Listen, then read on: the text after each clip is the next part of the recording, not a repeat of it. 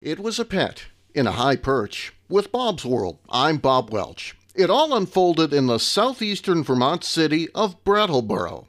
More in a minute. Green Mountain Power line workers made an unusual rescue in southern Vermont a little over a week ago. WCAX-TV found out they got there just in time for a big tropical bird.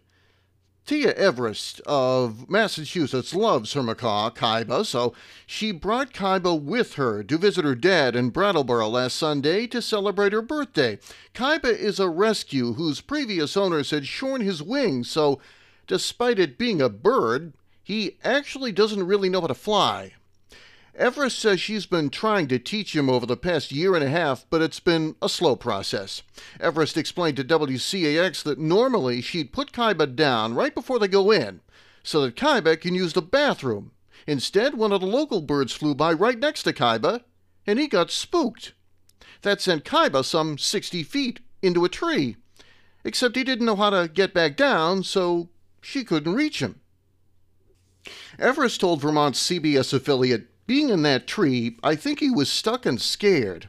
And you'd be able to understand this bird is no native New Englander. Macaws hail from the Amazon, and Vermont had wind chills of 19 degrees that day, so Kaiba was in danger of freezing and plummeting to his death."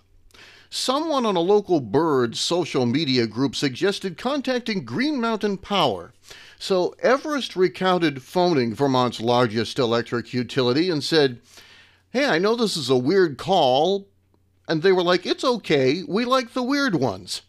Green Mountain Power lineman Chris Gager told WCAX, "We never really know what our calls are going to be when we get there." Gager and fellow line worker Nick Bills didn't know they'd be on bird patrol that day. They say when they got there, they weren't sure if their bucket truck would be able to reach Kaiba. But they pulled it off.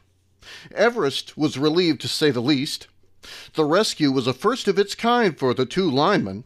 Said Gager, "Normally, if we're removing animals from the tree or line, they're usually not alive." Everest says she hopes to continue teaching Kaiba to fly so that if there is a next time, he can get down on his own. Green Mountain Power, by the way, says it doesn't usually get many animal rescue calls, but when there are power lines nearby, they'll take the lead. Bob's World for Tuesday, February the 15th, 2022. This is Bob Welch. Make it a great day.